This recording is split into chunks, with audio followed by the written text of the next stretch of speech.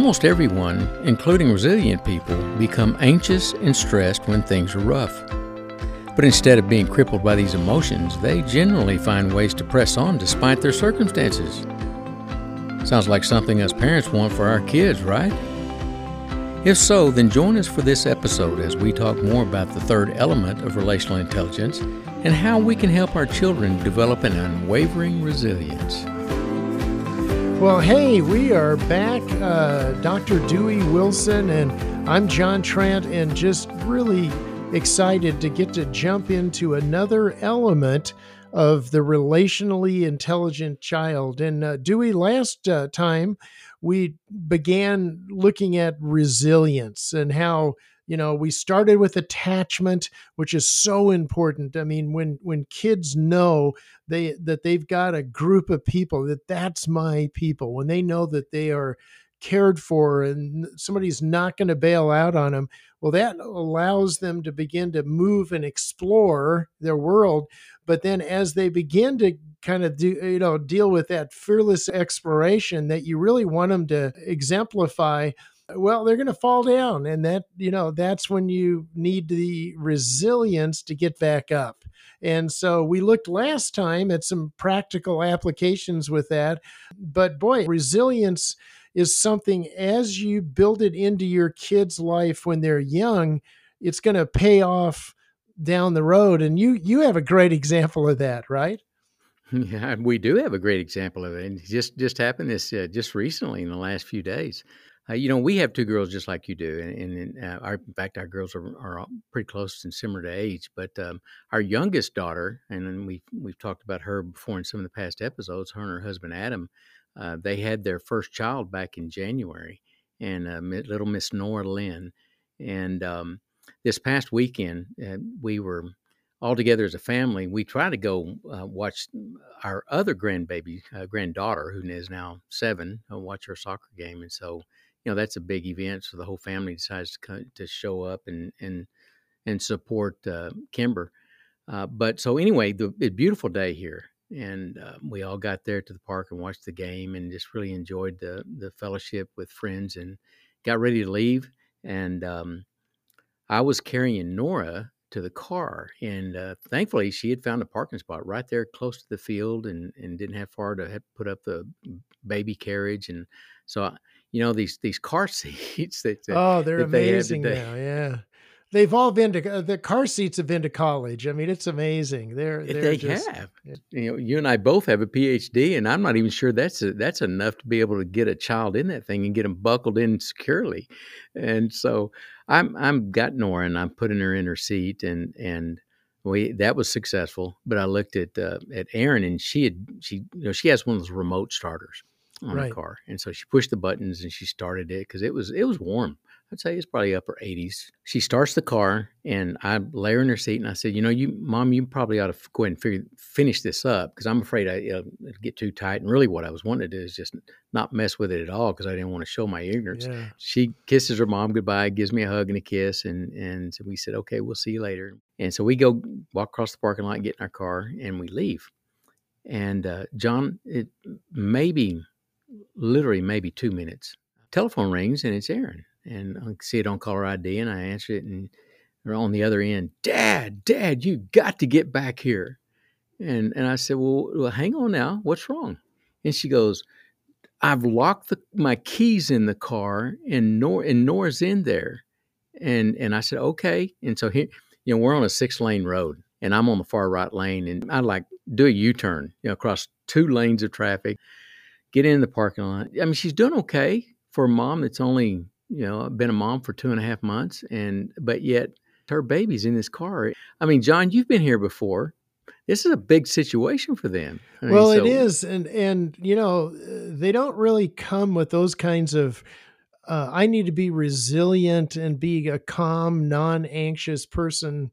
Moment. It's like the first time your kid has a cough or gets a cold or something like this, where now it's not your kid, it's you've done it, That's right. And, but again, thank goodness, instead of panicking, I mean, she was actually drawing on a lot of what she had learned over the years with okay, this isn't a great situation, but how do we move to problem solving? Even Jesus tells us in Scripture that in this life you're going to have trials. Yeah. Now, she didn't set out Saturday morning and think that I was going to have to get my baby out of a locked car. I was proud of her that she wasn't just going ballistic, that she was exercising some of those learned behavior skills. Yeah. But so anyway, she's like, "Dad, we have got to get her out." And I said, "Well, okay, hang on just a second. Let's see if we can get into the door first." And she goes, "No, I want you to break a window." Okay, hang on. Let's see if we can get into the door first. Couldn't get into the door. And so, John, have you ever tried to break one of these new laminated and car windows? Yeah, it's not what you think. It's not like you see on TV. Yeah. Yeah. Well, to exacerbate things, the car shuts off. And because they're only going to run for so many minutes. And so here comes another layer of the anxiety. Dad, the car just started. Okay, it did. You're right. But we're going to get in here. And I'm literally taking a hammer and trying to break this window, and I can't break it. Lynn, she had already tracked across the street to go get to the fire department. And by this time we got a crowd around the car. And little Miss Nora, she's sitting there fine because Aaron had put a battery operated fan on her because she typically gets hot anyway. So she had the air conditioner running on her. Now she's got the fan and she's doing fine. Yeah, she's happy. The next thing you know, I hear this siren. Now, bear in mind, the fire department's right across the street. Here comes the huge fire engine. And so they get across the street into the parking lot. And I look up, and two of them have got these huge axes. I'm thinking, oh, Lord, surely we're not going to bust the window with one of those things. Yeah. And they did the same thing. They tried to get into the door. And all this time, Erin she's doing really good. She's not panicking too terribly bad. And she finally just said, let's just break the window, please. Let's just break the window. So the guy reaches into his pocket, and he's got this little spring-loaded thing's got a diamond tip on it. Cocks it back, puts it up against the window, and pushes the button, and the whole thing shatters. Wow. And here I am, taking everything but a sledgehammer, trying to bust into the side, and really made me look smart at the time. She gets into the car, and here Nora is, and she's warm. She's, it's really starting to get hot. But they get her out and take all of her clothes off of her, start cooling her down, put her in our car, and Erin, I look over there, and Erin's just got tears running out of her eyes. And she said, Dad, she goes, I'm just afraid that they're going to write me up for being a really, really bad mom for locking my kid in the car. Yeah. And I told her, I said, Erin, I couldn't be more proud of you and how resilient you were because she exercised resilience and restraint because, one, she knew that there were a ton of people around there that were going to help. But even more than that, Mom and Dad were there. It goes back to what you said early on when there's that secure attachment and years and years and years of establishing a home base, a safe home base. We allowed our girls to explore. They got hurt. The point being is that we can't expect to raise resilient children if we don't exercise some level of resilience as a parent. Yeah. Oh, it is. I mean, it goes back to modeling, which is a lot of this whole idea of the relationally intelligent child. We're having a lot of people read this book because they're going, you know what? I think I need that. And I'm the parent. That part of resilience is realizing, okay, I can't just do this all by myself. It's okay to call for help. Now, it doesn't always have to be the fire department, but Cindy had to do that. I mean, the same thing. My wife locked our youngest daughter in the car at the gas station in August in Arizona. It's probably 110 out. And now, thankfully, the car was running, but the firemen got there right away and saved the day, and everybody was thrilled. But it's that whole idea that resilience, it's so hard to, sometimes just deal with that. Let me give you a quick example. Dr. Deborah Gordon, do you know that name? So she's at Moody and has written a wonderful book called Uncomfortable. And part of what resilience is getting comfortable with being uncomfortable. So that was a really uncomfortable setting, right? She's a new mom and oh my gosh, and dad just left, and maybe he can help, but right away she starts looking for solutions. See what I'm getting at? She starts looking uh, for who's somebody I can trust, who's somebody that can help. And that's a big part of resilience, is that you don't have to do it all by yourself. And then the other thing too is what that book Uncomfortable by Dr. Deborah Gordon, which is just a great book. She uses an example of where somebody's in Chicago. And Dewey, you've been to Chicago. You've seen the Chicago River, right? Mm-hmm. Which Mm-hmm. you do not want to swim in the Chicago River. It's as bad as, anyway, it's still terrible. So you definitely don't want it. They paint it green once a year, and that improves St. it, Patrick's Day. for St. Mm-hmm. Patrick's Day. But she shares an example where somebody gets knocked in the middle of the river accidentally, but now they're in the middle of the river, and that river takes you out into the Great Lakes. I mean, you are headed into Lake Michigan. And so what can you do? You could sit there and go, okay, I am just so mad that this happened, that I'm just going to be mad. Well, then you guess what? You drowned. Or you could go, well, that was so unfair that happened. Well, what gets you going is you've got to what? You've got to start paddling. You need to start moving. And that's what resilience is. It's okay to have those feelings. Why did this happen? Oh my gosh, but to be resilient is where you swim to shore. It's okay to be emotional. I think hopefully everybody hears us say, it's okay to be anxious in situations. It's okay to be, even afterwards, when all the adrenaline is flowing and you're going, oh my gosh, how could they have ever given me a baby and I locked him in the car, even though tons of people have Mm-hmm. done stuff like that. But what I'm getting at is that we can't out logic emotions. No. So they're going to happen, but we just can't be driven by them to the point where we don't say. What resilience does is say, okay, man, that hurts. Gosh, I can't believe I did that. Okay, well, now, Lord, what are some trusted resources around me so I can get up? Oh, there's mom helping me up. There's dad, driving through traffic to get to me. Oh, there's a fire, station across the street. And so, again, using opportunities from, with your kids can be hugely important. Yeah, I think sometimes, John, that we fail to, once we get out of an adverse situation, we fail to do just exactly what you were talking about, and that's to go back and look at the situation. One of the very first things we did when we realized that everybody was okay, and little Miss Nora was, had finally got her diaper changed, and she was a happy camper. Yeah. We began to really to unpack the situation. One of the things that we've tried to do throughout the majority of our life, I think, and that is to thank God for all of the positives that were there. Yeah. And so, because oftentimes if we don't celebrate and we don't recognize those elements where God got us out of that situation, because it's hard to trust that you haven't experienced. Yeah. Because otherwise it just takes a lot of faith in order to be able to do that. But the things that you have experienced, and you've seen God's hand right in the middle, just like we did. Not only were we surrounded by a lot of people, mom and dad were close. The air conditioner in the car was running. She had a backup fan that was running. And then to boot, the fire department was right across the street. Those were the positives that we were able to Yeah. celebrate. Yeah. That's part of becoming even more resilient for the next adverse thing that's going to take place. Exactly. I get the privilege, and you've done a lot too, with working with military teams and individuals. But it amazes me how much after action reports there are.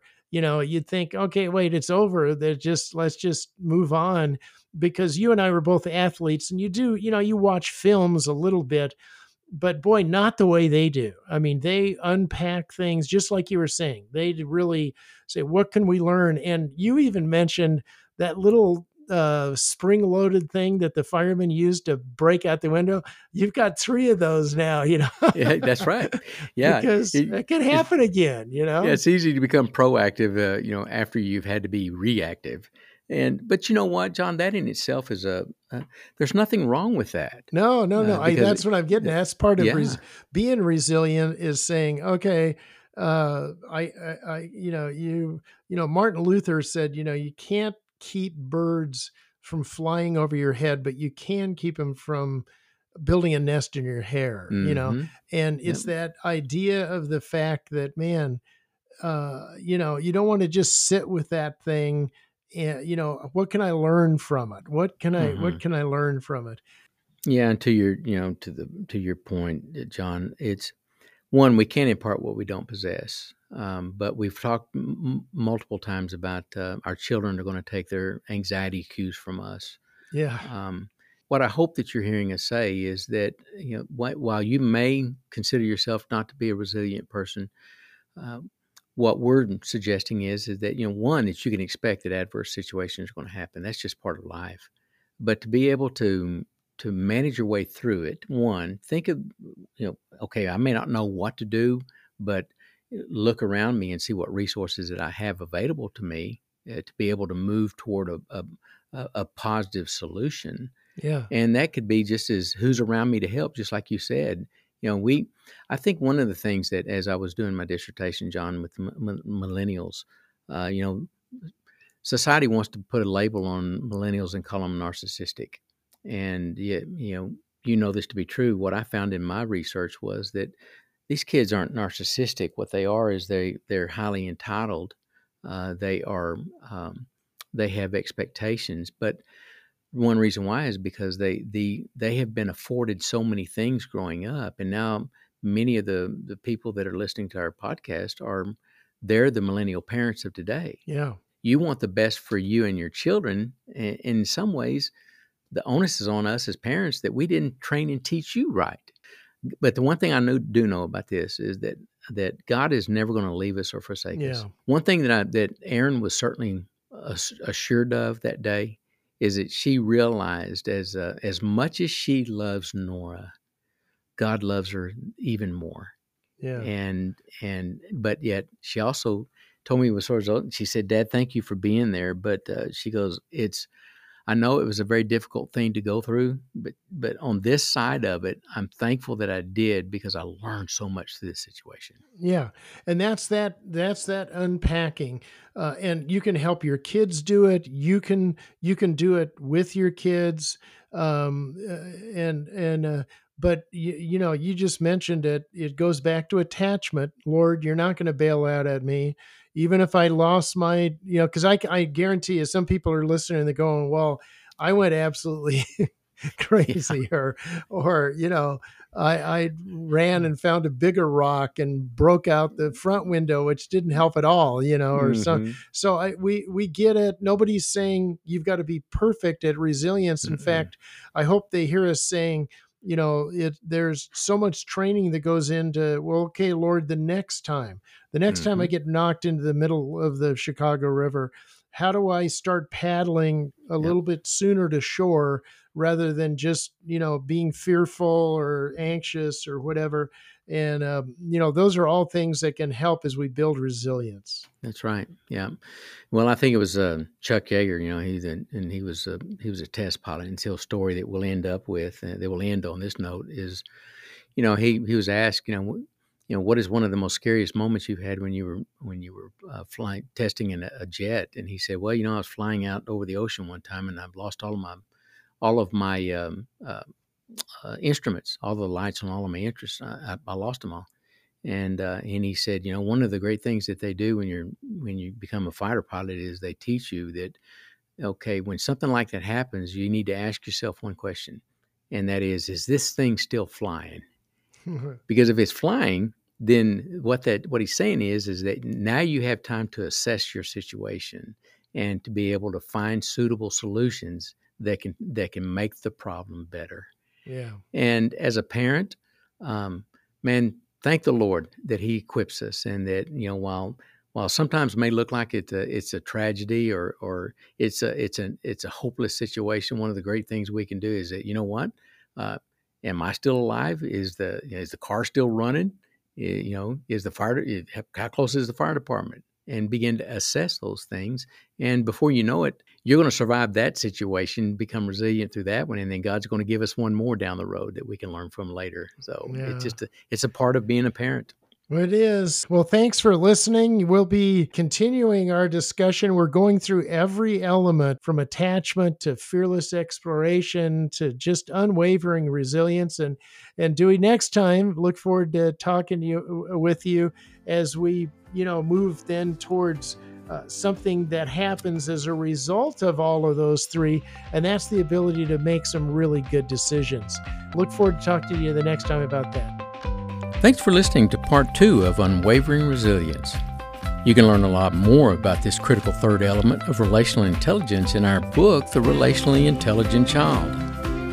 If you don't already have a copy, you can get yours today through one of our distributors found right here on this page.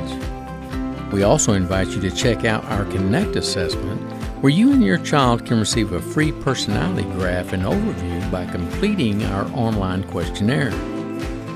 Thanks again for listening, and join us next time as we begin unpacking the fourth element of relational intelligence called wise decision making.